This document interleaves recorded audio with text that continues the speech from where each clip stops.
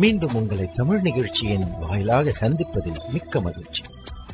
இன்றைய தொகுப்பில் நல்ல பாடல்கள், பயனுள்ள செய்திகள் எல்லாம் உங்களுக்காக பலரோடு இணைந்து வழங்குகிறது.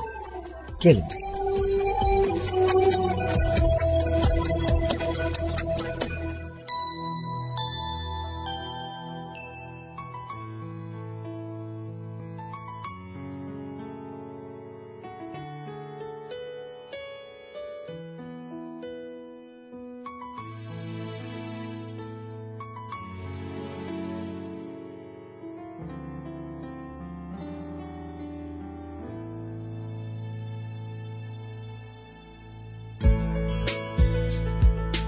இதுவரை என்னை நடத்தின எபினேசரே, இனியும் என்னை நடத்த வல்லவராயிருக்கிறேன். தேவையெல்லாம் சந்திக்கும் தெய்வம் யெகோவாயீரே. தேவையெல்லாம் சந்திக்கும் தெய்வம் யெகோவாயீரே. வேண்டிக் கொள்வதற்கும் நான் நினைப்பதற்கும் அதிகமாய் கிரியை செய்ய வல்லவரே. வேண்டிக் கொள்வதற்கும் நான் நினைப்பதற்கும் அதிகமாய் கிரியை செய்ய வல்லவரே. என் கண்கள் அதை பார்க்கவில்லை, காதுகள் அதை கேட்கவில்லை, இதயத்தில் தோன்றவும் இல்லை. என் கண்கள் அதை பார்க்கவில்லை, காதுகள் அதை கேட்கவில்லை, இதயத்தில் தோன்றவும் இல்லை. நீர் எனக்காய் செய்கிறதே, நீர் எனக்காய் செய்கிறதே. தேவையெல்லாம் சந்திக்கும் தெய்வம் யெகோவாயீரே. தேவையெல்லாம் சந்திக்கும் தெய்வம் யெகோவாயீரே. வேண்டிக் கொள்வதற்கும் நான் நினைப்பதற்கும் அதிகமாய் கிரியை செய்ய வல்லவரே. வேண்டிக் கொள்வதற்கும் நான் நினைப்பதற்கும் அதிகமாய் கிரியை செய்ய வல்லவரே. என் கண்கள் அதை பார்க்கவில்லை, காதுகள் அதை கேட்கவில்லை, இதயத்தில் தோன்றவும் இல்லை. என் கண்கள் அதை பார்க்கவில்லை, காதுகள் அதை கேட்கவில்லை, இதயத்தில் தோன்றவும் இல்லை. நீர் எனக்காய் செய்கிறதே, நீர் எனக்காய் செய்கிறதே. யெகோவா தெய்வமே, தேவையெல்லாம் தருபவரே. யெகோவா ஈரே, எனக்காயம் செய்பவரே. யெகோவா தெய்வமே, தேவையெல்லாம் தருபவரே. யெகோவா ஈரே, எனக்காயம் செய்பவரே. என் கண்கள் அதை பார்க்கவில்லை, காதுகள் அதை கேட்கவில்லை, இதயத்தில் தோன்றவும் இல்லை. என் கண்கள் அதை பார்க்கவில்லை, காதுகள் அதை கேட்கவில்லை, இதயத்தில் தோன்றவும் இல்லை. நீர் எனக்காய் செய்கிறதே, நீர் எனக்காய் செய்கிறதே, நீர் எனக்காய் செய்கிறதே, நீர் எனக்காய் செய்கிறதே.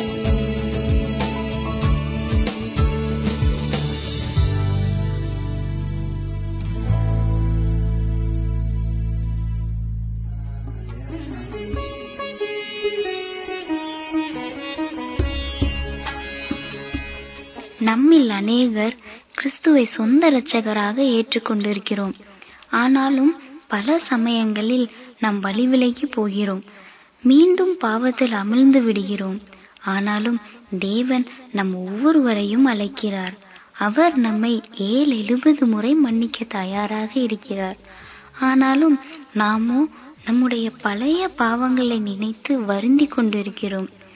கல்வாரியில் நீட்டப்பட்ட கரங்கள் நம்மை அழைப்பதற்காகவும் தூக்கி அணைப்பதற்காகவும் தான். இன்று நாம் அவரிடம் வருவோம். 2 கொரிந்தியர் 5:17 கூறுகிறது, இப்படி இருக்க ஒருவன் கிறிஸ்துவுக்குள் இருந்தால் புது சிருஷ்டியாயிருக்கிறான், பழையவைகள் ஒளிந்து போயின, எல்லாம் புதிதாயின. நம்மை குணப்படுத்துவது அவருக்கு லேசான காரியம்.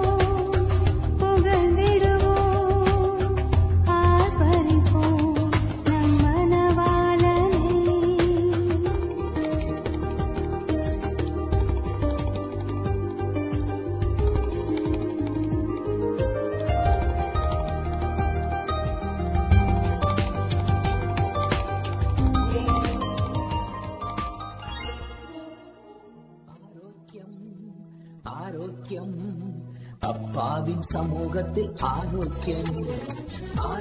ஒவ்வொரு நாளும் நம்மை சுற்றிலும் பலதரப்பட்ட வியாதிகளினால் மக்கள் மடிகின்றார்கள்.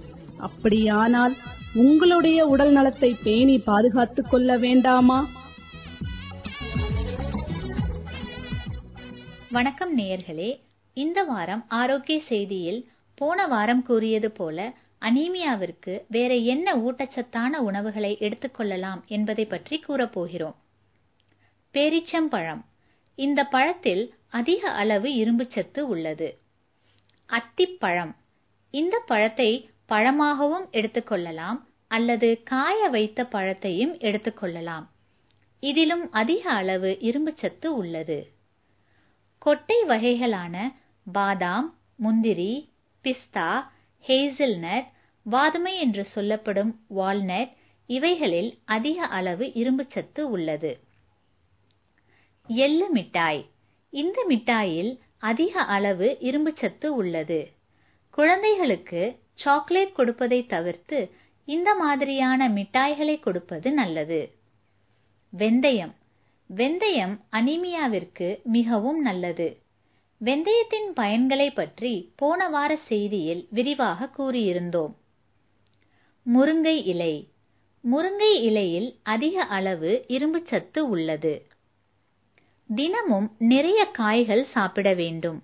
பச்சை, மஞ்சள், ஆரஞ்சு என்ற எல்லா வண்ணங்களில் உள்ள காய்கள் எடுத்துக்கொள்ள வேண்டும். ஏனெனில் காய்களில் அதிக விட்டமின்களும் மினரல்ஸும் உள்ளது. கீரைகளில் ஸ்பினாச் என்று சொல்லப்படும் பாலக்கீரையில் அதிக அளவு விட்டமின் ஏ, விட்டமின் சி மற்றும் விட்டமின் கே உள்ளது. ஆகையால் இதை எடுத்துக்கொள்ளுங்கள். மாதுளை. மாதுளை அனீமியாவிற்கு மிகவும் நல்லது. மாதுளையில் அதிக அளவு விட்டமின் பி காம்ப்ளெக்ஸ் உள்ளது. இந்த பழத்தின் பயன்களை பற்றி போன வாரம் விரிவாக கூறியிருந்தோம். இவைகளோடு சேர்த்து தினமும் ஒரு செவ்வாழை எடுத்துக்கொண்டால் அனீமியா உங்கள் பக்கமே வராது. ஏனெனில் இந்த பழம் நம்முடைய இரத்தத்தில் உள்ள சிகப்பு இரத்த அணுக்கள் அதாவது ஆர்பிசியை அதிக அளவில் உருவாக்க உதவி செய்யும். ஆகையால் தினமும் ஒரு செவ்வாழை எடுத்துக்கொள்ளுங்கள். அன்பு நேயர்களே, மேலே கூறிய உணவுகளை தவறாமல் சாப்பிட்டு ஆரோக்கியமாக வாழ வேண்டும் என்று வாழ்த்துகிறோம். மேலும் இந்த பகுதி உங்களுக்கு பயனுள்ளதாக இருந்திருக்கும் என்று நம்புகிறோம். அடுத்த வார ஆரோக்கிய செய்தியில் அநேகருக்கு பாடாயிருக்கும் ஒரு பிரச்சனையை பற்றி விரிவாக கூறப்போகிறோம். அது என்னவென்று தெரிந்து கொள்ள தொடர்ந்து இந்த நிகழ்ச்சியை கேளுங்கள். கேட்டு தேவ ஆசீர்வாதத்தை பெற்றுக்கொள்ளுங்கள். நன்றி, வணக்கம்.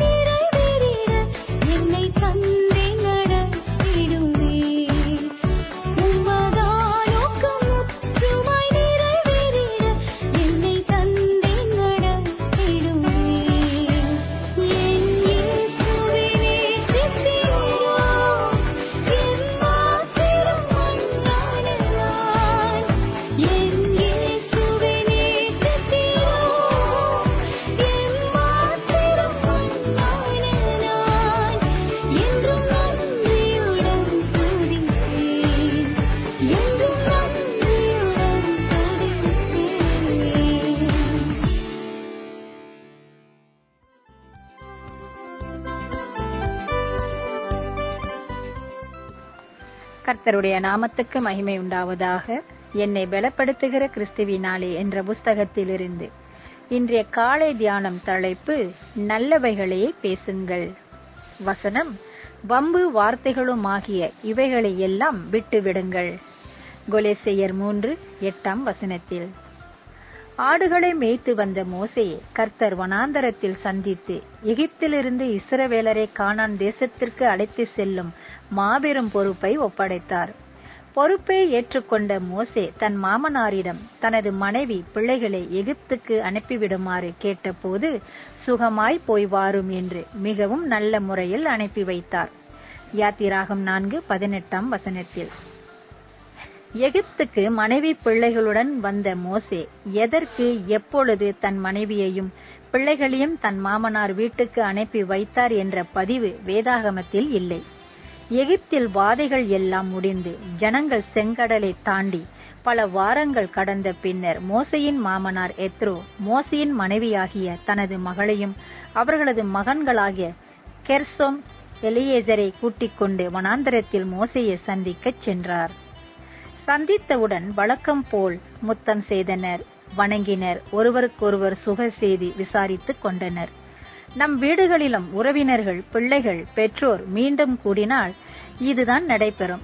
ஆனால் அதற்கு பின்னர் நடைபெறும் பேச்சுக்கள், சம்பாஷணை என்ன? இங்கே மோசே தன் மாமனாரிடம் பேசினது என்ன? வெட்டி பேச்சா? இல்லை.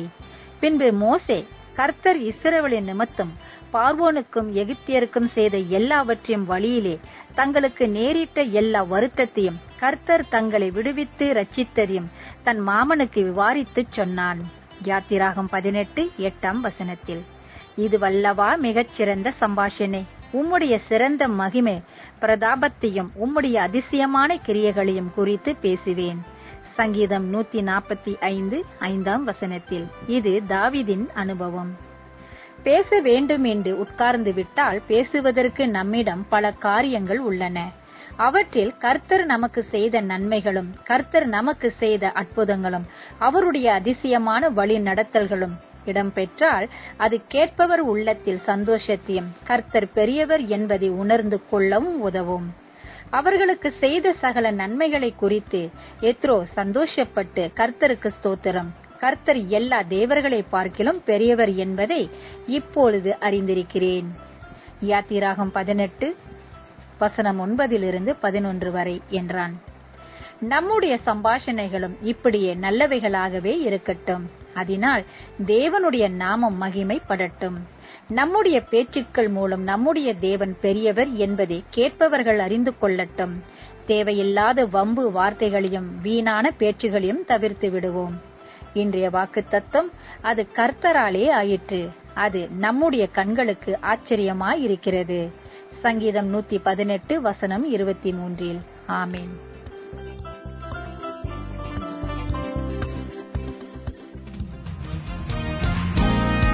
சதா காலமும் உண்மை உள்ளவர், சொன்னதை செய்பவரே, நீர் உண்மை உள்ளவரே.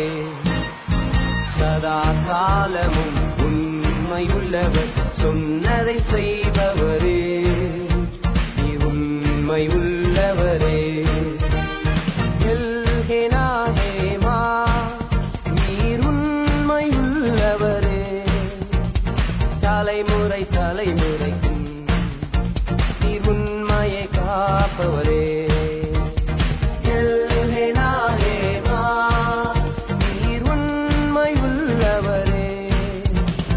தலைமுறை தலைமுறைக்கும் நீர் உண்மையை காப்பவரே.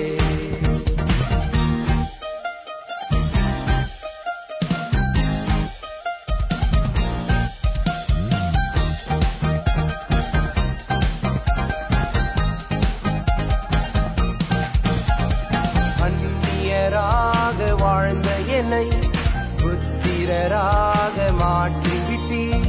அந்நியராக வாழ்ந்த என்னை புத்திரராக மாற்றிவிட்டீர். ஆபிரகாமுக்கு சொன்னவற்றை இயேசு கிறிஸ்துவில் கொடுத்து விட்டீர். ஆபிரகாமுக்கு சொன்னவற்றை இயேசு கிறிஸ்துவில் கொடுத்து விட்டீர்.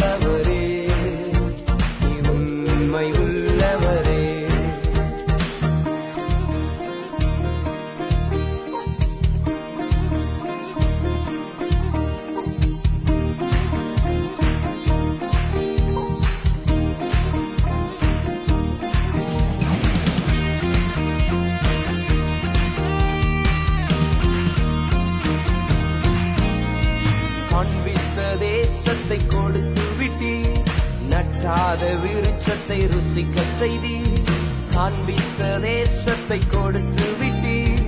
நட்டாத விருட்சத்தை ருசிக்க செய்தீர், இலவசமான ஆளுகையை இயேசு கிறிஸ்துவில் கொடுத்து விட்டீர். இலவசமான ஆளுகையை இயேசு கிறிஸ்துவில் கொடுத்து விட்டீர்.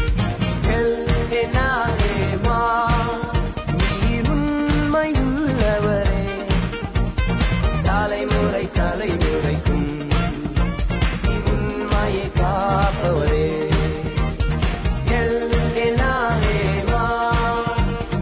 உண்மை உள்ளவரே. தலைமுறை தலைமுறைக்கும் உண்மையை காப்பவரே, சதா காலமும் உண்மை உள்ளவர், சொன்னதை செய்பவரே, உண்மை உள்ளவரே. சதா காலமும் உண்மை உள்ளவர், சொன்னதை செய்பவரே, நீர் உண்மை உள்ளவரே. நீர் உண்மை உள்ளவரே, தலைமுறை தலைமுறைக்கும் நீர் உண்மையை காப்பவரே.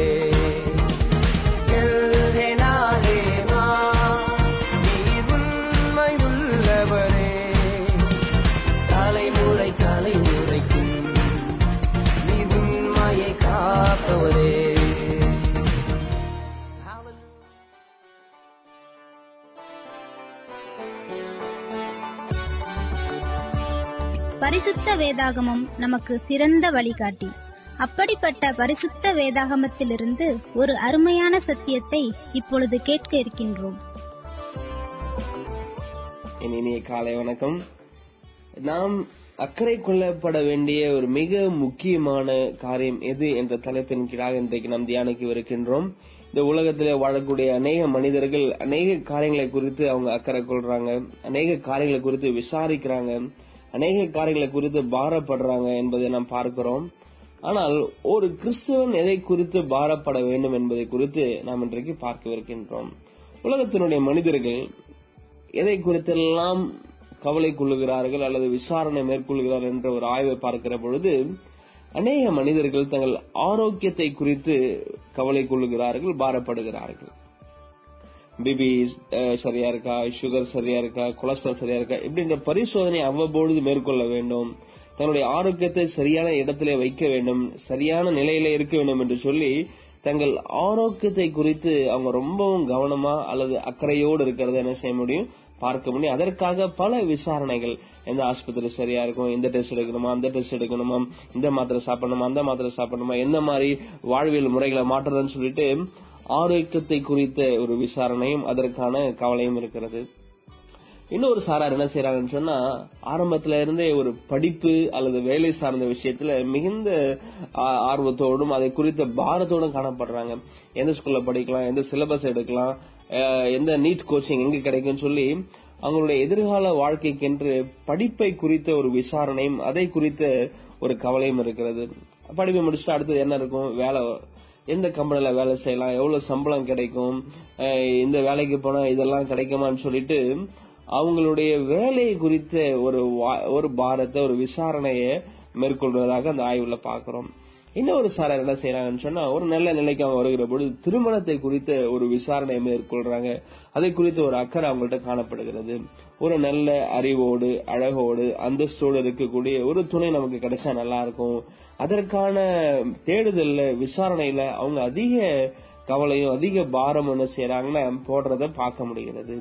இப்படி உலகம் இன்னைக்கு பாத்தீங்கன்னு சொன்னா இப்படிப்பட்ட காரியங்களை தங்களுடைய மனதையும் தங்களுடைய பாரத்தையும் செலுத்துகிற பொழுது ஒரு கிறிஸ்தவன் எதை குறித்து விசாரணை மேற்கொள்ள வேண்டும், எதை குறித்து அவன் கவலைப்படணும், எதை குறித்து அவன் அக்கறை கொள்ளணும்னு சொல்லி பார்க்கிற பொழுது மிக ஒரு அழகான கதாபாத்திரம் வேதாகமத்தில் இருக்கிறது. அந்த கதாபாத்திரத்தின் வழியாக இன்றைக்கான கேள்விக்கான விடையை நாம் காண இருக்கின்றோம். அந்த கதாபாத்திரம் யார் என்று சொன்னால் நெகேமியா என்கிற மாமனிதன். நெகேமியா யார் என்று சொன்னால், பழைய ஏற்பாட்டு காலத்திலே சிறையிருப்பின் பொழுது வாழ்ந்த ஒரு தேவ மனிதன். இவரை குறித்து நெகேமியா என்ற புஸ்தகத்திலே நாம் வாசிக்கிற பொழுது 1ஆம் அதிகாரம் 1வது வசனத்தை நான் வாசிக்கிறேன். அகலியாவின் குமாரனாகிய நெகேமியாவின் நடபடிகள் 20ஆம் வருஷம் கிஸ்லேயு மாதத்தில் நான் சூசான் என்னும் அரண்மனையில் இருக்கும்போது சம்பவித்தது என்னவென்றால், 11வது வசனத்தை நான் வாசிக்கிறேன். கடைசி பகுதியை நான் வாசிக்கிறேன். நான் ராஜாவுக்கு பானபாத்திரக்காரனாய் இருந்தேன். இந்த நெகேமியா யார் என்று பார்க்கிற பொழுது ராஜாவுக்கு ஒரு பானபாத்திரக்காரன். அதாவது ராஜா எப்பொழுதெல்லாம் அரண்மனையில் இருக்கிறாரோ, அவர் துக்கத்தில் இருந்தாலும் சரி, அவர் சந்தோஷத்தில் இருந்தாலும் அவருடைய சூழ்நிலையை அறிந்து பானத்தை கொடுக்க வேண்டியது இந்த பானபாத்திரக்காரனுடைய பொறுப்பாக இருக்கிறது. அவர் வேலை செய்த இடம் பாத்தீங்கன்னா பெர்ஷிய அரண்மனையிலே சூசான் என்னக்கூடிய அரண்மனையில் அவர் என்ன செய்கிறார், வேலை செய்து கொண்டிருக்கிறார். ஆகவே இந்த நெகேமியா என்கிற ஒரு மனுஷன் ஒரு நல்ல வேலையில நல்ல இடத்துல அவருக்கு ஒரு நல்ல மதிப்போடு வாழக்கூடிய ஒரு வாழ்க்கை இருக்கிறது என்பதை நாம் பார்க்கிறோம். இந்த நிலையில் எல்லாமே சந்தோஷமா, எல்லாமே சுகத்தோடு, எல்லாமே நன்மையா இருக்கக்கூடிய இந்த மனிதனுடைய வாழ்க்கையில எதை குறித்து ஒரு பாரம் இருந்தது, எதை குறித்து ஒரு அக்கறை இருந்தது என்று பார்க்கிற பொழுது வசனம் 2 அதற்கான விடையை நாம் பார்க்கிறோம். நான் என் சகோதரரில் ஒருவனாகிய ஆனானியும் வேறே சில மனுஷரும் யூதாவிலிருந்து வந்தார்கள். அவர்களிடத்தில் நான் சிறையிருப்பில் மீண்டு தப்பின யூதரின் செய்தியையும் எருசலேமின் செய்தியையும் விசாரித்தேன். இந்த நெகேமியாவுடைய மனதுல என்ன ஒரு பாரம் இருந்துகிட்டே இருந்தது அப்படின்னு சொன்னா, எருசலேம் எப்படி இருக்கிறது, அங்க இருக்கக்கூடிய யூதர்கள் எப்படி இருக்கிறாங்க என்ற செய்தியை அவர் விசாரிக்கணுன்ற இருதையும் அவர்கிட்ட எப்பவுமே இருந்துகிட்டே இருந்ததுனால ஒரு நாள் அவருடைய இடத்துக்கு யூதர்கள் சிலர் பேர் வராங்க, அவருடைய நண்பர்கள். அவங்கள்ட்ட கேள்வி கேட்கிறாரு, எப்பா எப்படி இருக்குது எருசலேம், அங்க இருக்கக்கூடிய யூதர்கள் எப்படி இருக்கிறாங்க, இங்க இருந்து ஏற்கனவே போனாங்களே சிறையிருப்பில இருந்து, அந்த சிறையிருப்பில இருந்து போன யூதர்கள் எப்படி இருக்கிறாங்க அப்படின்னு சொல்லி அவர் கேள்வி கேட்கிறார். விசாரணையை அவர் மேற்கொள்கிறார். பாருங்க, நெகேமியாவுடைய இருதயத்தில் இருந்த பாரம் எருசலேமை குறித்து ஒரு பாரம் இருந்துச்சு, எருசலேம் நகரத்தை குறித்து ஒரு பாரம் இருந்துச்சு. இதை படிக்கும் பொழுது அப்படியே ஒரு கேள்வி நம்ம இப்படி கேட்கலாமே, எருசலேம்னா என்ன, எருசலேம் நகரம் அப்படின்னு ஒரு முக்கியத்துவம் வாய்ந்த விஷயமான்னு சொல்லி பாத்தீங்கன்னா, சகரியாவின் புஸ்தகம் 8ஆம் அதிகாரம் 3வது வசனத்துல எருசலேமை குறித்த ஒரு அழகான பதிவை நாம் அங்கு பார்க்க முடியும். சகரியா 8ஆம் அதிகாரம் 3வது வசனம். ஏன் எருசலேமை குறித்து நெகேமியா பாரப்பட்டார் என்ற கேள்விக்கான பதில் அங்க இருக்கிறது. நான் சீயோனிடத்தில் திரும்பி எருசலேமின் நடுவில் வாசம் பண்ணுவேன், எருசலேம் சத்திய நகரம் என்றும் சேனைகளுடைய கர்த்தரின் பர்வதம் பரிசுத்த பர்வதம் என்றும் அழைக்கப்படும் என்று கர்த்தர் சொல்லுகிறார். எருசலேம் என்பது என்னன்னு சொன்னா, அது தேவன் வாசம் பண்ணக்கூடிய இடம், அது சத்திய பரரால் வாசம் பண்ணக்கூடிய இடமாக அது இருந்தது. அது தேவனுடைய பர்வதமாக பரிசுத்த பருவமாக இருந்ததுனால நெகேமியாவுக்கு ஒரு மனசுல என்ன, அது தேவன் வசிக்கக்கூடிய இடமாச்சு, அது தேவனுடைய நகரமாச்சு, அது தேவனுடைய வாசஸ்தலமாச்சு, அந்த இடம் எப்படி இருக்குன்னு சொல்லிட்டு ஏதோ எருசலேம் என்ற ஒரு பட்டணத்துக்காக அவர் கவலைப்படலைங்க. அது தேவனுடைய இருப்பிடமாக, தேவன் வாசம் பண்ணக்கூடிய இடமாக இருக்கிற காரணத்தினால அதை குறித்த ஒரு கவலையும் அதை குறித்த விசாரணையும் நெகேமியா என்ன செய்யறாருன்னா வைத்திருக்கிறத நாம் பார்க்க முடிகிறது. ஆக நெகேமியாவுடைய பாரம் என்னன்னு சொன்னா, தேவன் வசிக்கக்கூடிய இடத்தை குறித்து ஒரு கவலை, தேவன் வாசம் பண்ணக்கூடிய அந்த நகரத்தை குறித்த இந்த இடத்தை குறித்த ஒரு விசாரணையும் அக்கறையும் அவர்கிட்ட காணப்பட்டுச்சு. நான் நெகேமியா கத்துக்கிற மிக முக்கியமான முதன்மையான பாடம், இன்றைக்கு ஒவ்வொரு கிறிஸ்தவனும் எதை குறித்து அவன் விசாரிக்க வேண்டும், எதை குறித்து அவன் பாரப்பட வேண்டும் என்று சொன்னால், மிக முக்கியமான பதில் தேவன் வாசம் பண்ணக்கூடிய இடத்தை குறித்து அவன் கவலைப்பட வேண்டும். சில கேள்வி, இப்ப தேவன் எங்க வாசம் பண்றாரு, அவருடைய நகரம் எது, அவருடைய இடம் எது, அவருடைய வாசஸ்தலம் எதுன்னு சொல்லி கேட்போம்னு சொன்னா, அப்போஸ்தலர் 17ஆம் அதிகாரம் 24வது வசனத்துல அதுல விடையை பார்க்க முடியும். அப்போஸ்தலர் 17ஆம் அதிகாரம் 24வது வசனம். உலகத்தையும் அதிலுள்ள யாவற்றையும் உண்டாக்கின தேவனானவர் வானத்திற்கும் பூமிக்கும் ஆண்டவராய் இருக்கிறபடியால் கைகளினால் கட்டப்பட்ட கோவில்களில் அவர் வாசம் பண்ணுகிறதில்லை. ஆண்டவருடைய வாசஸ்தலம் எங்க இருக்கிற கேள்விக்கு பாத்தீங்கன்னா எங்க இல்லைன்ற பதில பவுல் சொல்றார்.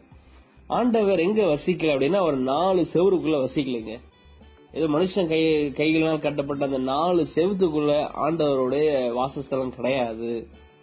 உலகத்தையும் இந்த சராசரத்தையும் படைச்சவரை கொண்டு போய் ஒரு 4 செவுத்துக்குள்ள வைக்கவே முடியாது. சரிங்களா? அப்ப கைகளினால் கட்டப்பட்ட ஆலயத்துல ஆண்டவர் வாசம் செய்யலன்னு சொன்னா வேற எந்த இடத்துல ஆண்டவர் வாசம் செய்கிறார், அவர் வாசம் செய்யக்கூடிய வாசஸ்தலம் எங்கு இருக்கிறது என்ற கேள்வியை நாம் கேட்கிற பொழுது 1 கொரிந்தியரின் புஸ்தகத்திற்கு நம்ம வருவோம்.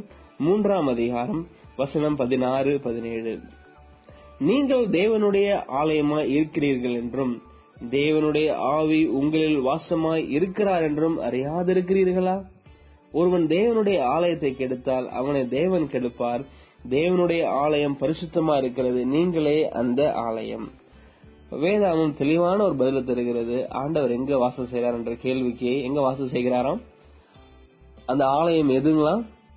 ஆண்டவர் நம்மிடையே வாசம் செய்கிறார். தேவனுடைய ஆவி உங்களில் வாசமா இருக்கிறார் என்றும் ஆண்டவர் வசிக்கக்கூடிய, ஆண்டவர் தங்கக்கூடிய வாசஸ்தலமா இன்னைக்கு எது இருக்குதுன்னு சொன்னா உங்களுடைய இருதயமோ என்னுடைய இருதயமோ.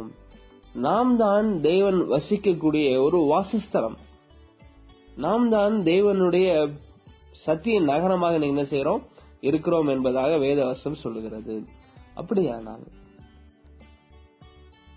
நீங்களும் நானும் சிந்திக்க வேண்டிய ஒரு மிக முக்கியமான கேள்வி, இந்த வாசஸ்தலத்தை குறித்து பாரம் நமக்கு இருந்திருக்கிறதா? ஆண்டவர் வசிக்கக்கூடிய இந்த இடம் எப்படி இருக்குதுங்க? இடிக்கப்பட்டிருக்கிறதா, இல்ல அது நொறுக்கப்பட்டிருக்கிறதா, இல்ல கரைப்பட்டிருக்கிறதா? இதை குறித்து நம்ம கவலைப்பட்டிருக்கிறோமா? நெகேமியா பாருங்க, அந்த எருசலேம் அலங்கத்தை குறித்து அவ்வளவு பாரப்பட்டிருக்கிறார். அதனுடைய புதுப்பிக்கும் பணி எவ்வளவு விரைவா நடந்து கொண்டிருக்கிறது, அங்க ஆலய ஆராதனை எப்படி இருக்கிறது, அந்த நகரத்தினுடைய பெரும்பாலான மதில்களும் அதனுடைய அலங்கங்களும் எப்படி இருக்குதுன்னு சொல்லி அவருடைய கவனம் எல்லாம் அங்கதான் இருந்துச்சு. அது போல இன்றைக்கு தேவன் வசிக்கக்கூடிய இந்த இடம் சுட்டரிக்கப்பட்டிருக்கிறதா, பாவத்தினால இடிக்கப்பட்டிருக்கிறதா, இல்ல எங்கேயாவது அது இன்னும் சீர்படுத்தி கட்டப்படாமல் இருக்கிறதா என்பதை விசாரிக்கக்கூடிய நபர்களாக நாம் இருக்கிறோமா? நம்முடைய கவலை எதுல இருக்குங்க? உலகம் இன்னைக்கு ஆரோக்கியத்தை குறித்தும் படிப்பு, வேலை, திருமணத்தை குறித்து எல்லாம் கவலை இருக்கும் பொழுது கிறிஸ்தவனும் அதே காரியத்துல கவலைப்பட்டு இருக்க முடியுமா? ஒரு கிறிஸ்தவனுடைய கவலை, அக்கறை எதுவா இருக்கணும்னு சொன்னா, ஆண்டவரே நீங்க வசிக்கக்கூடிய இந்த இருதயம், நீங்க வசிக்கக்கூடிய இந்த ஆவிக்குரிய வாழ்க்கை எப்படி ஆண்டவரே இருக்கிறது என்ற விசாரணை அவன் மேற்கொள்ள வேண்டும் என்று ஆண்டவர் விரும்புகிறார். எபிரேயர் 2ஆம் அதிகாரம் 4வது வசனத்திலே நாம் இப்படியாக வாசிக்கிறோம். அடையாளங்களினாலும் அற்புதங்களினாலும் பலவிதமான பலத்த செய்கைகளினாலும் தம்முடைய சித்தத்தின்படி பகிர்ந்து கொடுத்த பரிசுத்த ஆவியின் வரங்களினாலும் தேவன் தாமே சாட்சி கொடுத்ததுமாயிருக்கிற எவ்வளவு பெரிதான ரட்சிப்பை குறித்து நாம் கவலையற்று இருப்போமானால் தண்டனைக்கு எப்படி தப்பித்துக் கொள்வோம்? ஆண்டவர் எதை குறித்து கவலைப்படுகின்ற ஒரு காரியத்தை வைக்கிறாரு. எவ்வளவு பெரிதான ரட்சிப்பை குறித்து நம் கவலையற்றிருப்போம் எனால் பாருங்க, ஆண்டவர் நாம் கவலைப்பட வேண்டிய ஒரு விஷயத்தை சொல்ல, ரட்சிப்பை குறித்து கவலைப்படணும். அதாவது தேவன் இருந்து செய்யக்கூடிய ஒரு விஷயம், அவ்வளவுதான். தேவன் இல்லாம அந்த ரட்சிப்பை நம்ம பெற முடியாது இல்லைங்களா? இப்ப தேவன் இருந்து செயல்படக்கூடிய அந்த வாழ்க்கை, தேவன் இருந்து நம்ம வழிநடத்தக்கூடிய அந்த வாழ்க்கை குறித்து நம் கவலையற்று இருப்போமானால் எப்படி தண்டனைக்கு நாம் தப்பித்துக் கொள்வோம்? ஆகவே இன்றைக்கு ஆண்டவர் நம்முடைய பார்க்கறதுக்கு ஒரு கேட்கக்கூடிய ஒரு கேள்வி, நீங்க எதை குறித்து கவலைப்படுறீங்க? உங்களுடைய இருதயத்தை எதை குறித்து ஒரு பாரம் அதிகமா இருக்கிறது அப்படின்ற கேள்விக்கு நாம் கொடுக்க வேண்டிய பதில், ஆண்டவரே நீங்க வாசம் செய்யக்கூடிய இந்த ஆலயத்தை குறித்து நாங்க கவலைப்படுறோம், பாரப்படுறோம். நெகேமியா போல நாங்களும் இதை குறித்து விசாரணை மேற்கொள்றோம் ஒரு பதிலை உடையவர்களாக நாம் காணப்பட வேண்டும். இது முதல் காரியம். நம்முடைய இருதயம் எதில் அக்கறை கொள்ள வேண்டும் என்ற கேள்விக்கு பதிலாக தேவன் வசிக்கூடிய இடத்தை. சரி, ஏன் நெகேமியா இதை குறித்து அவர் கவலைப்படணும்? அவருடைய தேவையெல்லாம் சந்திக்கப்பட்டிருக்கிறது. அவருடைய வாழ்க்கை நல்ல ஒரு சந்தோஷமான ஆசீர்வாதமான வாழ்க்கை போயிட்டு இருக்கும் பொழுது அவருக்கு ஏங்க இதை குறிச்சு கவலை இருக்கணும் என்ற கேள்வி நாம் பார்க்கிற பொழுது நெகேமியா 2ஆம் அதிகாரத்துல ஒரு வசனத்தை நாம் வாசிக்கலாம். நெகேமியா 2ஆம் அதிகாரம் 17வது வசனம். பின்பு நான் அவர்களை நோக்கி, எருசலேம் பாழாய் இருக்கிறதையும் அதன் வாசல்கள் அக்கினியால் சுட்டரிக்கப்பட்டு கிடக்கிறதையும் நாம் இருக்கிற சிறுமையும் பார்க்கிறீர்களே. நாம் இனி நிந்தைக்குள் இராதபடிக்கு எருசலேமின் அலங்கத்தை கட்டுவோம் வாருங்கள் என்று சொல்லி. ஏன் எருசலேமை கட்டணும் இல்ல எருசலேம் குறிச்சு பாரப்பட்டார்னா, அவர் சொல்லக்கூடிய ஒரு பதில் என்னன்னா, நாம் சிறுமைப்பட்டிருக்கிறோம், நாம் நிந்தைக்குள்ளாக இருக்கிறோம். இன்றைக்கு ஒரு மனுஷனுடைய வாழ்க்கையில எவ்வளவு ஆசீர்வாதங்கள் இருந்தாலும் ஏதோ ஒரு குறைபாடுகள், ஏதோ ஒரு சிறுமையின் அனுபவத்தை அவங்க சந்திக்க தான் செய்யறாங்க. காரணம் என்னன்னு சொன்னா, எருசலேம் பாழா இருக்கிறது. தேவன் வசிக்க இடம் சரியில்லைன்றப்ப, அது சரியில்லைன்றப்ப மற்ற எல்லா காரியங்களுமே அங்க ஒரு தொய்வு, அங்க ஒரு சுணக்கம் என்ன செய்யுதுன்னா ஏற்படதான் செய்கிறது என பார்க்க முடிகிறது. இதை குறித்து இன்னொரு இடத்துல தெளிவாக ஆண்டவர் பேசுகிறார். ஆகாய் என்ற புஸ்தகத்திலே, ஆகாய் 1ஆம் அதிகாரம் 5 நான் வாசிக்கிறேன் பாருங்க. இப்போதும் சேனைகளின் கர்த்தர் சொல்லுகிறார், உங்கள் வழிகளை சிந்தித்து பாருங்கள். அப்படின்னு சொல்ற நம்மளோட வழிகளை சிந்திச்சு பார்க்கணும். நீங்கள் திரளாய் விதைத்தும் கொஞ்சமாய் அறுத்து கொண்டு வருகிறீர்கள். நீங்கள் புசித்தும் திருப்தி ஆகவில்லை, குடித்தும் பரிபூர்ணம் அடையவில்லை. நீங்கள் வஸ்திரம் உடுத்தியும் ஒருவனுக்கும் குளிர்விடவில்லை. கூலியை சம்பாதிக்கிறவன் 10 பையில போடுகிறவனாய் அதை சம்பாதிக்கிறான். உங்கள் வழிகளை சிந்தித்து பாருங்கள் என்று சேனைகளின் கர்த்தர் சொல்லுகிறார். ஆண்டவர் சொல்றப்ப, நீ சிந்திச்சு பாரு, நீ சம்பாதிக்கிற ஆனா 10 பையில போடுற, காசு தங்க மாட்டேங்குது. நீங்க நிறைய விதைக்கிறீங்க ஆனா கொஞ்சம் தான் இருக்கிறீங்க. நீங்க உங்களுடைய வஸ்திரம் எல்லாம் மூடப்பட்டிருந்தும் உங்களுக்கு குளிர் விடவில்லை. அதாவது எல்லாம் இருந்தும் உங்களால ஒரு ஆரோக்கியத்தை பெற்றுக்கொள்ள முடியல அப்படின்னு சொல்லும்போது சொல்றாரு. 9வது வசனத்தை நான் வாசிக்கிறேன் பாருங்க. அதிகமாய் வரும் என்று நீங்கள் எதிர்பார்த்திருந்தும் இதோ கொஞ்சமாய் கிடைத்தது. நீங்கள் அறுத்து வீட்டுக்கு கொண்டு வந்தும் நான் அதை ஊதி போடுகிறேன்.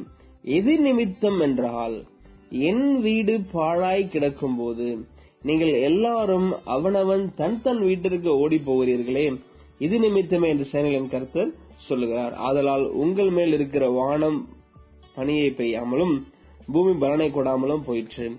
ஆண்டவர் ஏன் ஒரு ஆசீர்வாதத்தை தரல, அல்லது ஏன் ஆண்டவர் சில நன்மையை கொஞ்சம் ஆண்டவர் தாமதப்படுத்துறாருன்னு சொன்னா, ஒரு காரணம், என் வீடு பாழாய் கிடக்கும் போது நீங்கள் எல்லாரும் என்ன செய்றீங்க, அவனவன் தன் தன் வீட்டிற்கு ஓடி போய் அதை நீங்க செய்றீங்கன்னு சொல்றாரு. அதாவது நான் வசிக்கக்கூடிய இடத்தை குறித்து நீங்க கவலைப்படலாம், ஆனா மற்றதை குறிச்சுதான் நீங்க கவலைப்படுறீங்க. அது செய்யணும், இதை செய்யணும், அதை பார்க்கணும், இதை பார்க்கணும், அதை கட்டணும், இந்த கட்டன்னு சொல்லிட்டு மற்ற காரியங்களை குறித்த கவனமும் சிந்தையும் அக்கறையும் இருக்குது. ஆனா ஏன் வீடு எப்படி கிடக்குதுங்க, பாழாய் கிடக்குது அப்படின்னு சொல்லி நான் பார்க்கறதுனால உங்க வாழ்க்கையில நிந்தையும் சிறுமையும் சந்திக்கிறீங்கன்னு சொல்றாரு ஆண்டவர். அப்போ ஒவ்வொரு கிறிஸ்தனும் தன்னுடைய வாழ்க்கையில நிந்தையும் சிறுமையும் அனுபவிக்காதபடிக்கு இருப்பதற்கு ஒரு மிக முக்கியமான வழி என்னன்னு சொன்னா, அவன் தேவனுடன் வாசம் பண்ணக்கூடிய இடத்தை குறித்து அவன் விசாரித்து அக்கறை கொண்டு அதற்காக பாரப்பட வேண்டும் என்று ஆண்டவர் விரும்புகிறார். ஆகவே இன்னைக்கு கிறிஸ்தவர்களாக நாம் எத்தனையோ காரியங்களை குறித்து கவலைப்படுறோம், பாரப்படுறோம், கஷ்டப்படுறோம். ஆனா ஆண்டவர் வசிக்கக்கூடிய இந்த இருதயமாகிய ஆலயம், இந்த ஆவிக்குரிய வாழ்க்கை என்னக்கூடிய ஆலயத்தை குறித்து நாம் எப்பொழுது கடைசியா கஷ்டப்பட்டிருக்கிறோம், பாரப்பட்டிருக்கிறோம், அது குறித்த விசாரணை எப்ப நம்ம மேற்கொண்டிருக்கிறோம் சிந்தித்து நாம் பார்க்க வேண்டும். ஆண்டவர் விரும்புகிறார். ஒரு பெரிய மனிதன் நெகேமியா எல்லாம் இருந்தா கூட அந்த வாசஸ்தலத்துக்காக, தேவனுடைய அந்த பிரசன்னத்துக்காக அவர் என்ன செய்யறாருன்னு சொன்னா ஏங்கி கொண்டிருக்கிறத நாம் பார்க்க முடிகிறது. அது போல இன்றைய தினத்திலும் ஆண்டவர் நம்ம கிட்ட சொல்லக்கூடிய ஒரு சத்தியம், எல்லாம் இருந்தா கூட அது உங்களுக்கு சிறுமையை கொண்டு வரும், நிந்தையை கொண்டு வரும். ஒரு காலத்துல அது அடையாதபடிக்கு நான் இருக்கக்கூடிய இடத்தை, அதாவது நான் உங்களுக்குள் இருந்து செயல்படக்கூடிய அந்த வழிகளையும் அந்த வாழ்க்கை குறித்து நீங்க எப்பொழுதும் பாரப்படுங்க, அக்கறை கொள்ளுங்கள் என்று ஆண்டவர் சொல்லுகிறார். ஆகவே நெகேமியா போன்ற நம்ம அப்படிப்பட்ட பாரத்தை உடையவர்களாக இன்றைக்கு என்ன செய்வோம், நம்ம காணப்படுவோம். அப்படிப்பட்டது ஒரு அக்கறையை, அப்படிப்பட்டது ஒரு பாரத்தை எடுப்பதற்கு ஆண்டவர் உங்களுக்கும் எனக்கும் இன்றைக்கு உதவி செய்வாராக. பாருங்க, உலகத்தார் இன்னைக்கு எதெல்லாம் குறிச்சு கவலைப்படும் போது கிறிஸ்தவனும் அதே கவலைப்படுவான்னு சொன்னா அவங்களுக்கும் நமக்கு என்ன வித்தியாசம் இருக்கிறது? ஆகவே இன்றைக்கு தேவனுடைய பிள்ளைகளாக இருப்பதற்கு மிக அவசியமான விஷயம், தேவன் நம்மிடையே வாசம் பண்ண வேண்டும். அவர் வாசம் பண்ணுவதற்கு எது தடையா இருக்குது? எந்த இடத்துல ஆண்டவர் வசிக்க கூடாதபடிக்கு ஒரு தடைகள் இருக்கிறது என்பதை நாம் உய்த்து ஆராய வேண்டும். எந்த விஷயம் அல்லது எந்த பாவம் நம்முடைய வாழ்க்கையை சுட்டெரித்துக் கொண்டிருக்கிறது, எந்த இடம் இடிக்கப்பட்டு உடைக்கப்பட்டு சுக்குநூறாய் காணப்படுகிறது, இதெல்லாம் இன்றைக்கு நம்ம ஆண்டவர்கிட்ட விசாரிச்சு இதெல்லாம் சரி செய்யுங்கன்னு சொல்லி அதை குறித்த பாரத்தையும் ஜெபத்தையும் உடையவர்களாக இன்றைக்கு நாம் காணப்பட வேண்டும். அப்படிப்பட்ட ஒரு விசாரணை நாம் மேற்கொள்ள ஆண்டவர் உங்களுக்கும் அடியனுக்கும் உதவி செய்வாராக. நாம் ஜெபம் செய்வோம். எங்களை நேசிக்கிற நல்ல ஆண்டவரே, இந்த நாளிலும் நாங்கள் கற்றுக்கொண்ட ஒரு பாடம், கிறிஸ்தவர்களாகிய நாங்கள் உலகத்துல எதை குறித்து கவலை கொண்டாலும் மிக முக்கியமான ஒரு விஷயம் எங்கள் ரட்சிப்பை குறித்தும் தேவன் வசிக்கக்கூடிய இந்த ஆவிக்குரிய வாழ்க்கை குறித்து நாங்கள் கவலைப்படணும் ஆண்டவரே. அந்த கவலையை எடுத்து போடக்கூடிய எந்த உலகத்தின் கவலையிலிருந்து எங்களை விடுதலை பண்ணுங்க. இந்த நாள் முழுதும் ஆண்டவரே எப்படிப்பட்ட விசாரணை நாங்கள் மேற்கொள்ளக்கூடிய இருதயத்தையும் மனசை எங்களுக்கு தரும்படியாக ஜெபிக்கிறோம். எல்லாவற்றையும் இயேசுவின் நாமத்தினுடைய ஜெபிக்கிறோம் எங்கள் நல்ல பிதாவே, ஆமென்.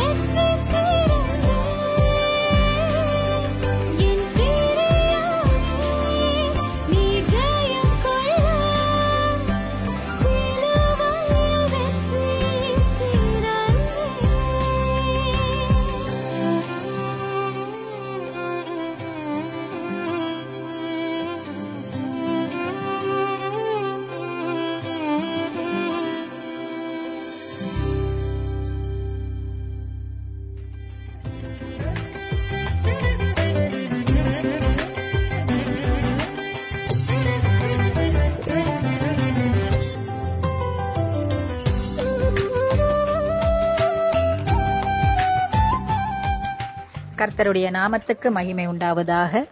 என்னை பலப்படுத்துகிற கிறிஸ்துவினாலே என்ற புஸ்தகத்திலிருந்து இன்றைய காலை தியானம் தலைப்பு பொறுப்புகளை பகிர்ந்தளித்தல். வசனம், என் சொல்லை கேளும், உமக்கு ஒரு ஆலோசனை சொல்கிறேன். யாத்திராகம் 18:19 வசனத்தில். மோசேயின் மாமனார் ஏத்ரோ கானான் நோக்கி பயணித்துக் கொண்டிருந்த மோசேயை காண வந்தார். அவர் வந்த மறுநாள் காலையில் அவர் கண்ட காரியம் அவர் பார்வைக்கு சரியாக தெரியவில்லை. மோசே தன்னந்தனியாக உட்கார்ந்திருக்க, ஜனங்கள் காலமே துவங்கி சாயங்காலம் மட்டும் தங்களுக்குரிய பிரச்சனைகளை தீர்க்க அவரிடம் வந்து கொண்டிருந்தார்கள். மோசே அவர்களுடைய வழக்கை தீர்த்து வந்தவர்களுக்கு தேவ கட்டளைகளையும் பிரமாணங்களையும் தெரிவித்துக் கொண்டிருந்தான்.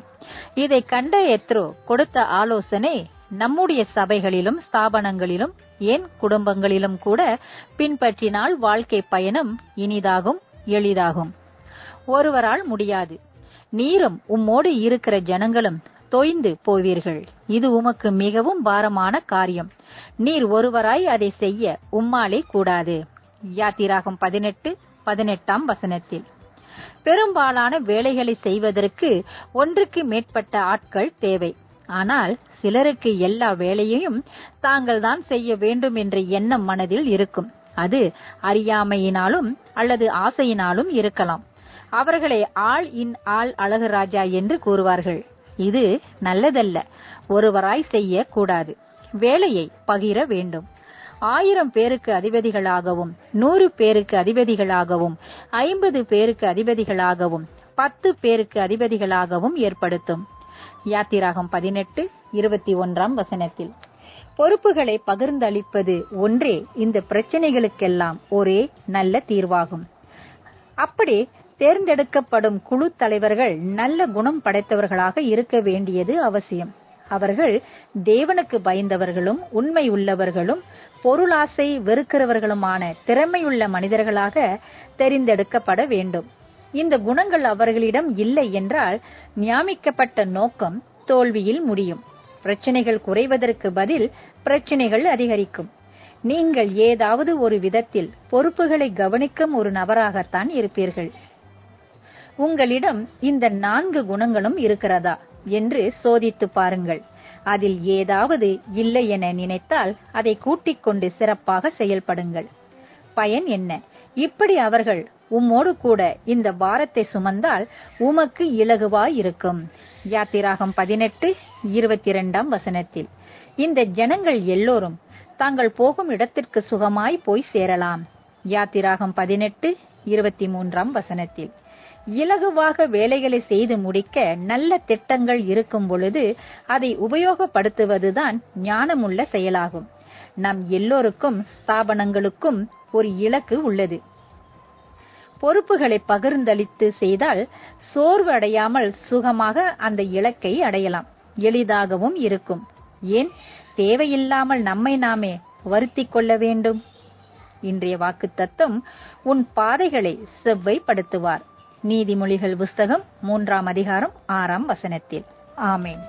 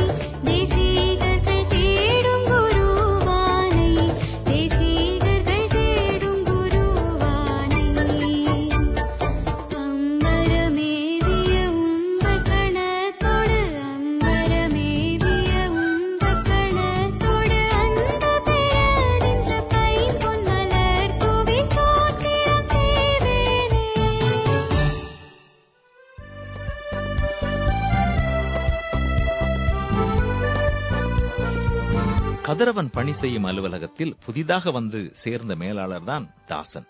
பெரியதொரு அலுவலகத்திலிருந்து சிறிய அலுவலகத்திற்கு மாற்றப்பட்டதை குறித்து எரிச்சலில் அனுதினமும் அலுவலகத்திற்கு வருவார். எதற்கெடுத்தாலும் எரிந்து விழுவார். மாத இறுதி கணக்கு முடிக்கும் தருவாயில் கதிரவன் எழுதிய கணக்கில் இருந்த தவறை கண்ட அவர் அலுவலகமே அதிரும்படியாக காட்டு சத்தம் போட்டார். ஏற்கனவே கோபத்தோடு இருந்த அவருக்கு கதிரவன் மேல் நிரந்தரமான பகை உண்டானது. எதற்கெடுத்தாலும் கதிரவன் மேல் எரிச்சல் பட்டு கோபப்பட்டுக் கொண்டே இருந்தார். நாட்கள் ஆக ஆக அவருக்கு இரத்த அழுத்தம் அதிகமாகி 45 வயதிலேயே திடீரென்று ஒரு நாள் அலுவலகத்திலேயே மரித்து போனார். எப்பொழுதும் எதற்கெடுத்தாலும் கோபப்பட்டு கத்துகிறவர்கள் தங்களுக்கு தாங்களே விஷத்தை குடித்துக் கொண்டு மற்றவர்கள் மரித்து போவார்கள் என எதிர்பார்த்துக் கொண்டிருக்கிறார்கள் என ஒருவர் கூறியிருக்கிறார்.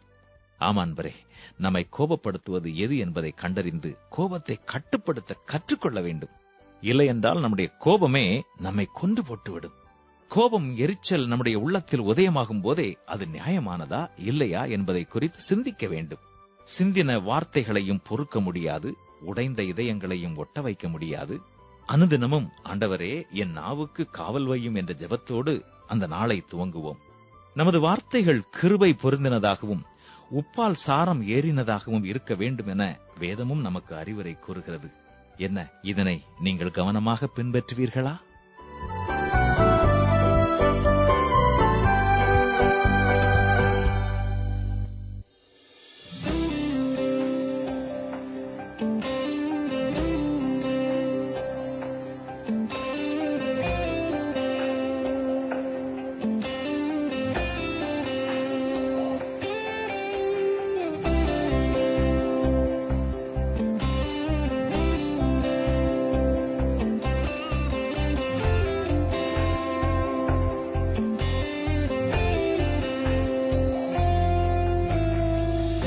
உனக்காகவே நான் காத்திருக்கிறேன்,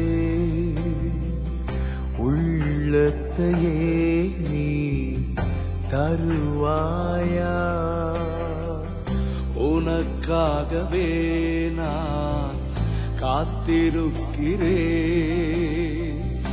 உள்ளத்தையே நீ தருவாயா. உனக்காகவே நான் காத்திருக்கிறேன், உள்ளத்தையே நீ தருவாயா. உனக்காகவே நான் வந்தேன், உனக்காகவே நான் சிலுவை சுமந்தேன், உனக்காகவே நான் மரித்தேனே, உனக்காகவே நான் உயிர்த்தெழுந்தேன், உனக்காகவே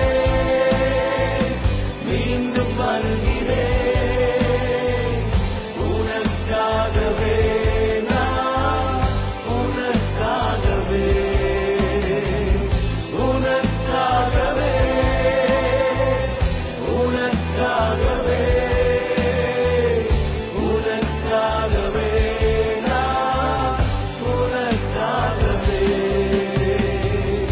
உனக்காகவே நான் காத்திருக்கிறேன், உள்ளத்தையே நீ தருவாயா.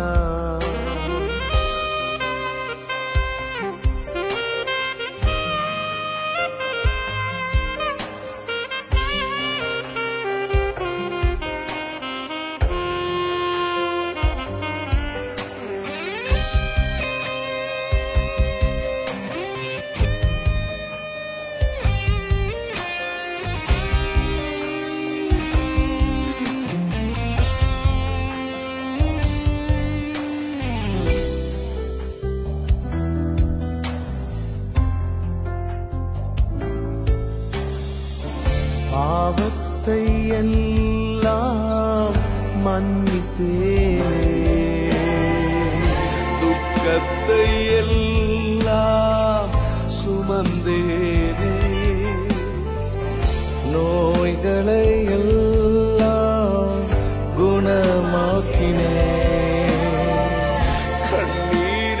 எல்லாம் துடைத்திட்டேனே. உனக்காகவே மீண்டும் வருகிறேன். உனக்காகவே நான், உனக்காகவே உனக்காகவே உனக்காகவே உனக்காகவே நான், உனக்காகவே உனக்காகவே நான் காத்திருக்கிறேன். உள்ளத்தையே நீ தருவாயா?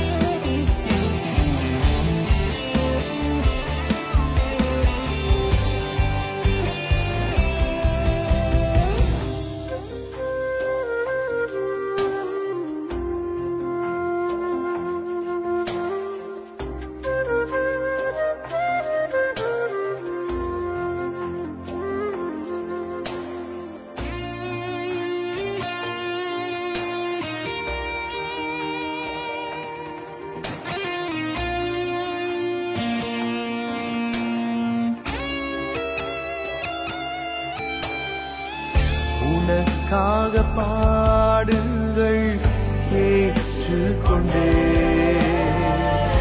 உனக்காக காயங்கள் ஏற்றுக்கொண்டே. உனக்காக தியாகம் செய்திட்டேனே. உனக்காக முற்றிலும் அர்ப்பணித்தே. உனக்காகவே மீண்டும் வருகிறேன். உனக்காகவே நான், உனக்காகவே உனக்காகவே உனக்காகவே உனக்காகவே நான், உனக்காகவே உனக்காகவே நான் காத்திருக்கிறேன். உள்ளத்தையே நீ தருவாயா?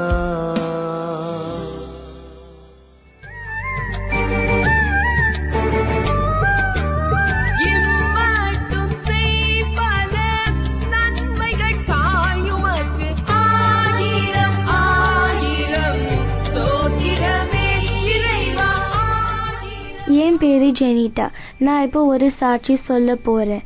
என் ஃபேமிலியில தாத்தா அபி, என் பாட்டியை அபின்னு கூப்பிடுவேன். சித்தி சித்தா, மம்மி டாடி, அப்புறம் என் தங்கச்சி ஜோ. ஒரு நாள் ஃப்ரைடே ஈவினிங் என்னோட ஃபேமிலி சர்ச் போயிருந்தாங்க. சர்ச் முடிச்சதுக்கு அப்புறம் என் தாத்தா பாட்டு பாட போனாங்க. ஏன்னா அவங்க குவார் லீடர். அவங்க கூட என் சித்தாவும் போயிட்டாங்க. சித்தியும் அபியும் பாட்டு கேட்டுட்டு இருந்தாங்க. ஜோ அவளோட ஃப்ரெண்ட்ஸ் கூட விளையாடிட்டு இருந்தா. கொஞ்ச நேரம் கழிச்சு ஜோ நடந்து சர்ச் வெளியில போயிட்டா. அவளுக்கு தெரியல சர்ச் வெளியில வந்துட்டோம். யாரும் அதை கவனிக்க கூட இல்லை. நடந்து அவ கேட் வெளியில போயிட்டா. அப்புறம் கேட் வெளியில போனதுக்கு அப்புறம் இன்னும் கொஞ்சம் தூரம் நடந்து பெட்ரோல் ஸ்டேஷன் வரைக்கும் போயிட்டா.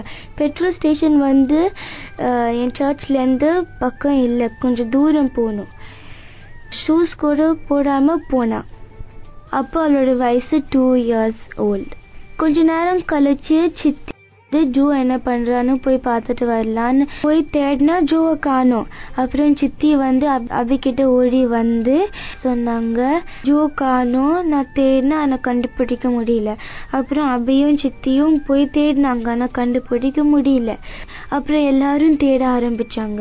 சர்ச்சுக்குள்ளார எல்லா இடத்துலயும் தேடினாங்க, ஆனா ஜோ கண்டுபிடிக்க முடியல. கொஞ்ச நேரம் கழிச்சு வெளியில வந்து தேடினாங்க. வெளியிலயும் கண்டுபிடிக்க முடியல. ரொம்ப நேரம் ஆயிடுச்சு. மணி வர 10:30 மணி இருந்துச்சு. எல்லாரும் பயந்துட்டாங்க. அப்புறம் மனசுல பிரேயர் பண்ணாங்க ஜீசஸ் கிட்ட. அதாவது ஜோக்கு எதுவும் ஆயிடக்கூடாது, ஜோ வந்து நம்ம கையில பத்திரமா வந்துடணும், அவ சேஃபா இருக்கணும்னு நினைச்சுக்கிட்டாங்க. அப்புறம் சித்தியும் அவங்களோட ஃப்ரெண்ட்ஸும் கேட் பக்கம் நடந்து போகும்போது 4-5 ஆட்டோ டிரைவர்ஸ் ஜோவை கூட்டிட்டு வந்துட்டு இருந்தாங்க. அப்புறம் சித்தியோட ஒரு ஃப்ரெண்டு ஜோவை பார்த்துட்டு ஜோ அங்க இருக்கா, ஜோ அங்க இருக்கான்னு கத்தி சித்தியும் பார்த்துட்டு அப்போ சித்தி ஜோ கிட்ட ஓடி போய் ஜோ எடுத்துக்கிட்டாங்க. அப்போ அந்த ஆட்டோ டிரைவர் சொன்னாங்க ஜோ வந்து அந்த பெட்ரோல் ஸ்டேஷன்ல நின்று அழுதுட்டு இருந்தா, அதனால நாங்க எல்லாம் அவளை கூட்டிட்டு இந்த பக்கம் நடந்துட்டு வந்துட்டு இருந்தோம். அப்புறம் இங்க கேட் கிராஸ் பண்ணும் போது அவ கை காமிச்சா, அதனால நாங்க இங்க நின்னுட்டோம். அப்புறம் நீங்க வந்துட்டீங்க. ஸோ எல்லாரும் thank God for saving Joe. I thank God for answering our prayers and bringing back Joe safely to us. Amen.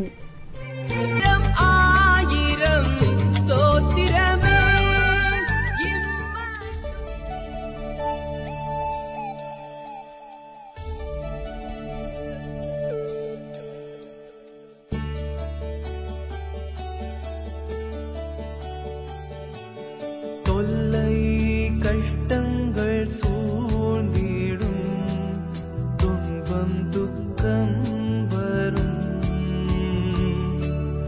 இன்பத்தில் துன்பம் நேர்ந்திடும், இருளாய் தோன்றும் எங்கும், சோதனை வரும் வேளையில் சொற்கேட்கும் சேவிலே, பரத்திலிருந்து ஜெயம் வரும், பரன் என்னை காக்க வல்லோ, காக்கும் வல்ல மீட்பர் உண்டெனக்கு, காத்திடுவார் என்றுமே, காக்கும் வல்ல மீட்பர் உண்டெனக்கு, காத்திடுவார் என்றுமே, காத்திடுவார் என்றுமே.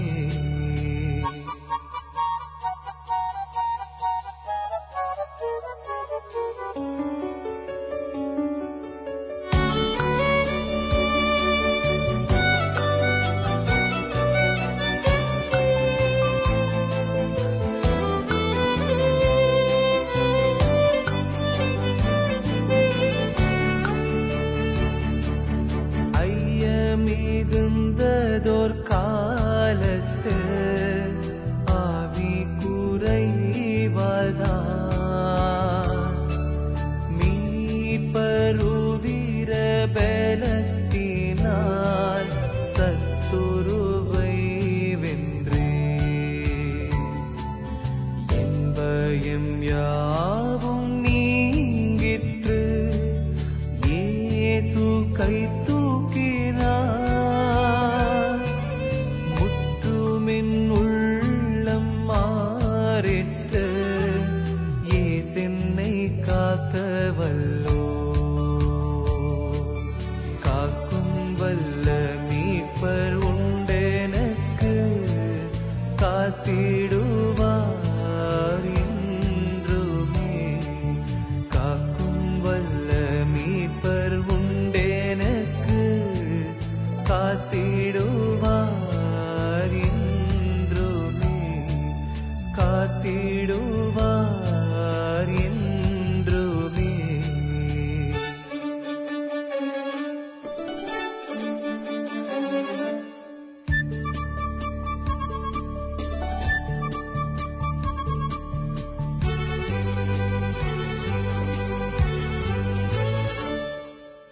என்ன வந்தாலும் நம்புவேன் என் நேச மீட்பரை,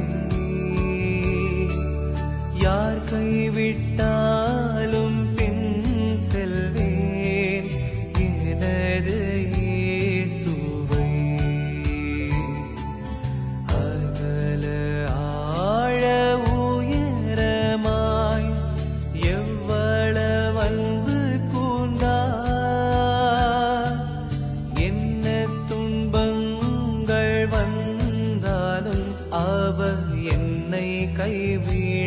மாட்டார். காக்கும் வல்ல மீட்பர் உண்டெனக்கு, காத்திடுவார் என்றுமே. காக்கும் வல்ல மீட்பர் உண்டெனக்கு, காத்திடுவார் என்றுமே. காத்திடுவார் என்றுமே.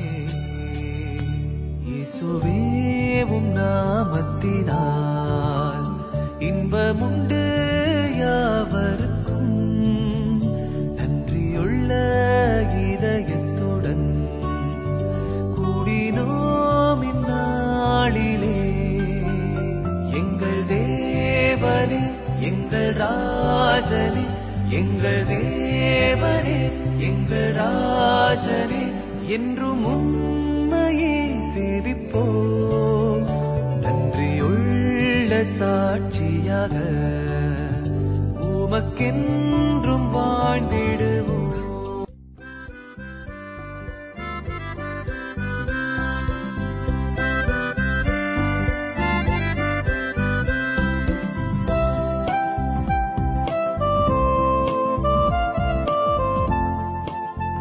நான் ஜெபம் பண்ணேன், எனக்கு அது கிடைச்சது, நான் ஜெபம் பண்ணேன், எனக்கு இது கிடைச்சதுன்னு சில பேர் சொல்லி சந்தோஷப்படுவாங்க.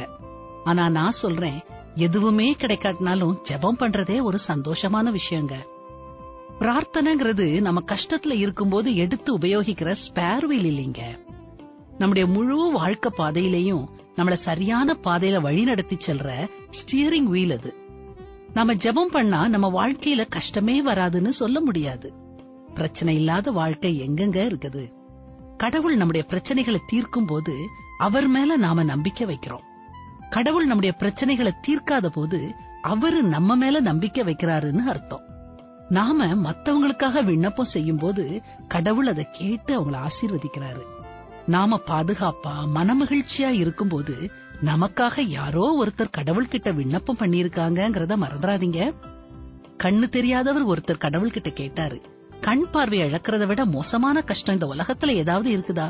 கடவுள் சொன்னாரு, ஆமா மகனே, லட்சியத்தை இழந்து போறது. நமக்கு லட்சியம் இருக்குதா? கண் பார்வையால நடக்காம லட்சியத்தை நோக்கி நடப்போம். அப்படி நடக்கிறதுக்கு தேவனோட நம்ம தொடர்பு வச்சுக்கிட்டே இருக்கணும். அதுதாங்க பிரார்த்தனை. பிரார்த்தனைங்கிறது ஏதோ தினமும் ஓரிரு தடவை செய்யற சடங்காச்சாரம் இல்ல. It's a continuous process. நம்ம தொடர்ந்து செய்யணும், சந்தோஷமா செய்யணும். அப்படின்னா வாழ்க்கை இனிமையா இருக்கும்.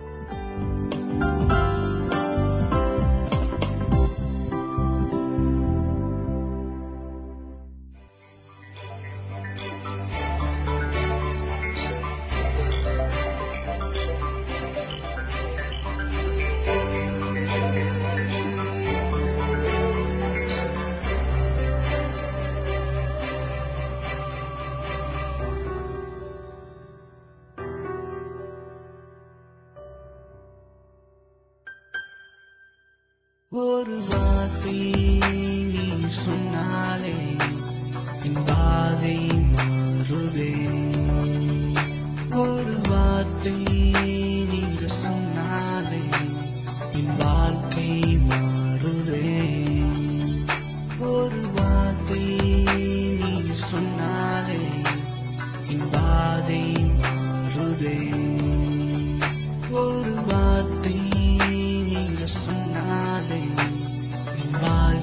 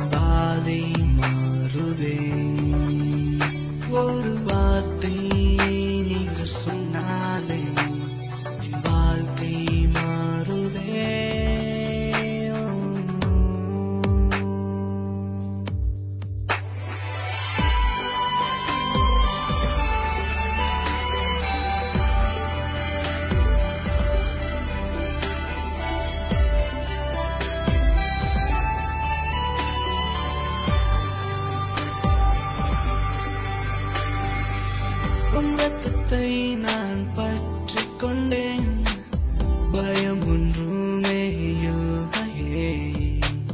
நீ துணையாக இருக்கும்போது யோர்தானை தாண்டுவேன். உன் ரத்தத்தை நான் பற்றிக் கொண்டேன், பயம் ஒன்றுமே இல்லையே. நீ துணையாக இருக்கும்போது யோர்தானை தாண்டுவேன்.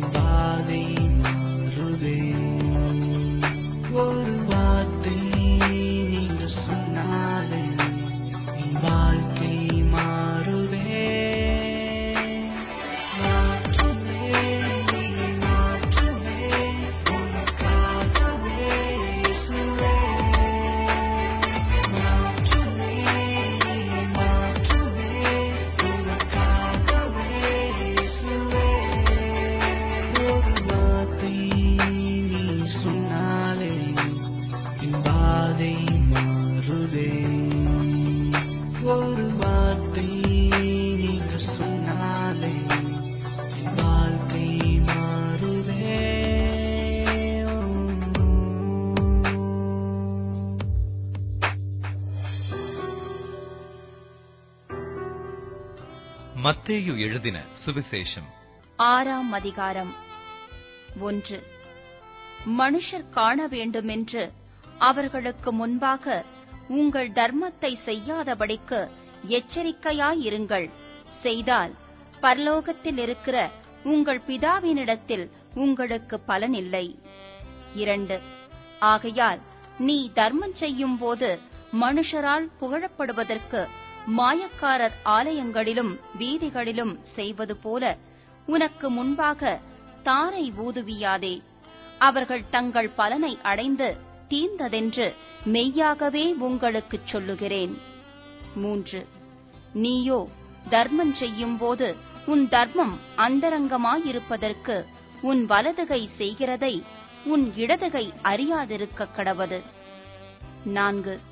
அப்பொழுது அந்தரங்கத்தில் பார்க்கிற உன் பிதா தாமே உனக்கு வெளியரங்கமாய் பலனளிப்பார்.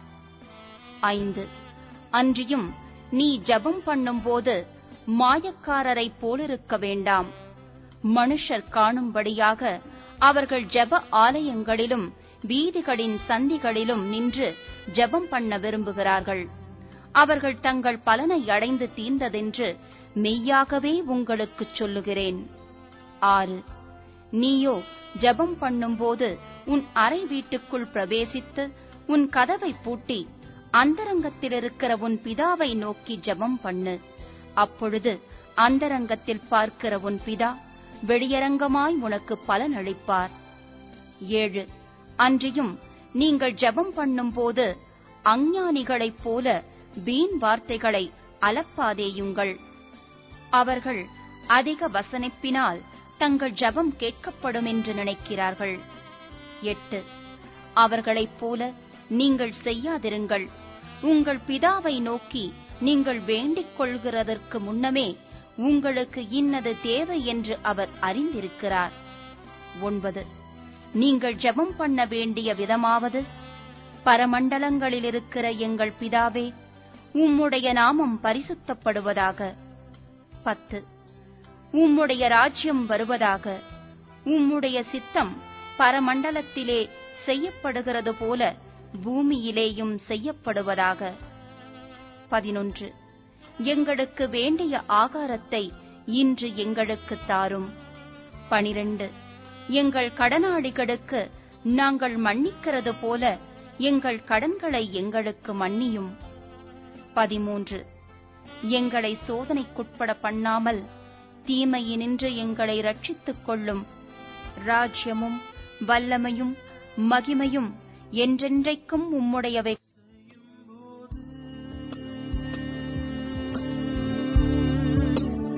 என் படகில்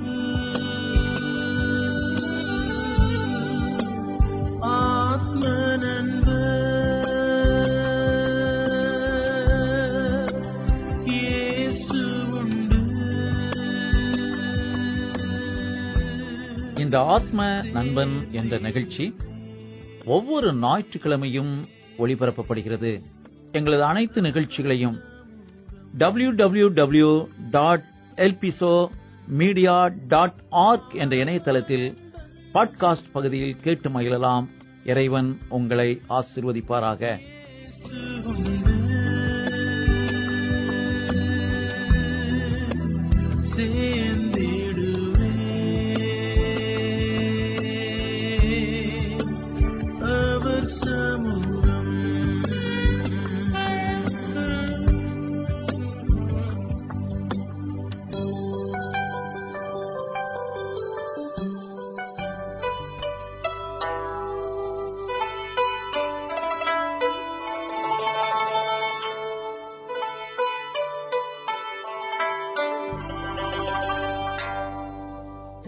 ஹாய் நண்பர்களே, அநேகர் இந்த நிகழ்ச்சிகளை தொடர்ந்து கேட்கிறீர்கள் என்பதை நாங்கள் நம்புகிறோம். உங்கள் தொலைபேசி மூலமும் அறிகிறோம். தொடர்ந்து கேளுங்கள். உங்கள் கருத்துக்களை எங்களுடன் பகிர்ந்து கொள்ள தவறாதீர்கள். மனதுக்கினிய கானங்கள், ஆறுதல் கொடுக்கும் வசனங்கள், இவை அனைத்தும் உங்களை மகிழ்வித்திருக்கும் என்பதை நிச்சயம் நம்புகிறோம். ஒவ்வொரு வாரமும் இந்நிகழ்ச்சியை தொடர்ந்து கேளுங்கள். ஆசீர்வாதத்தை பெற்றுக் கொள்ளுங்கள்.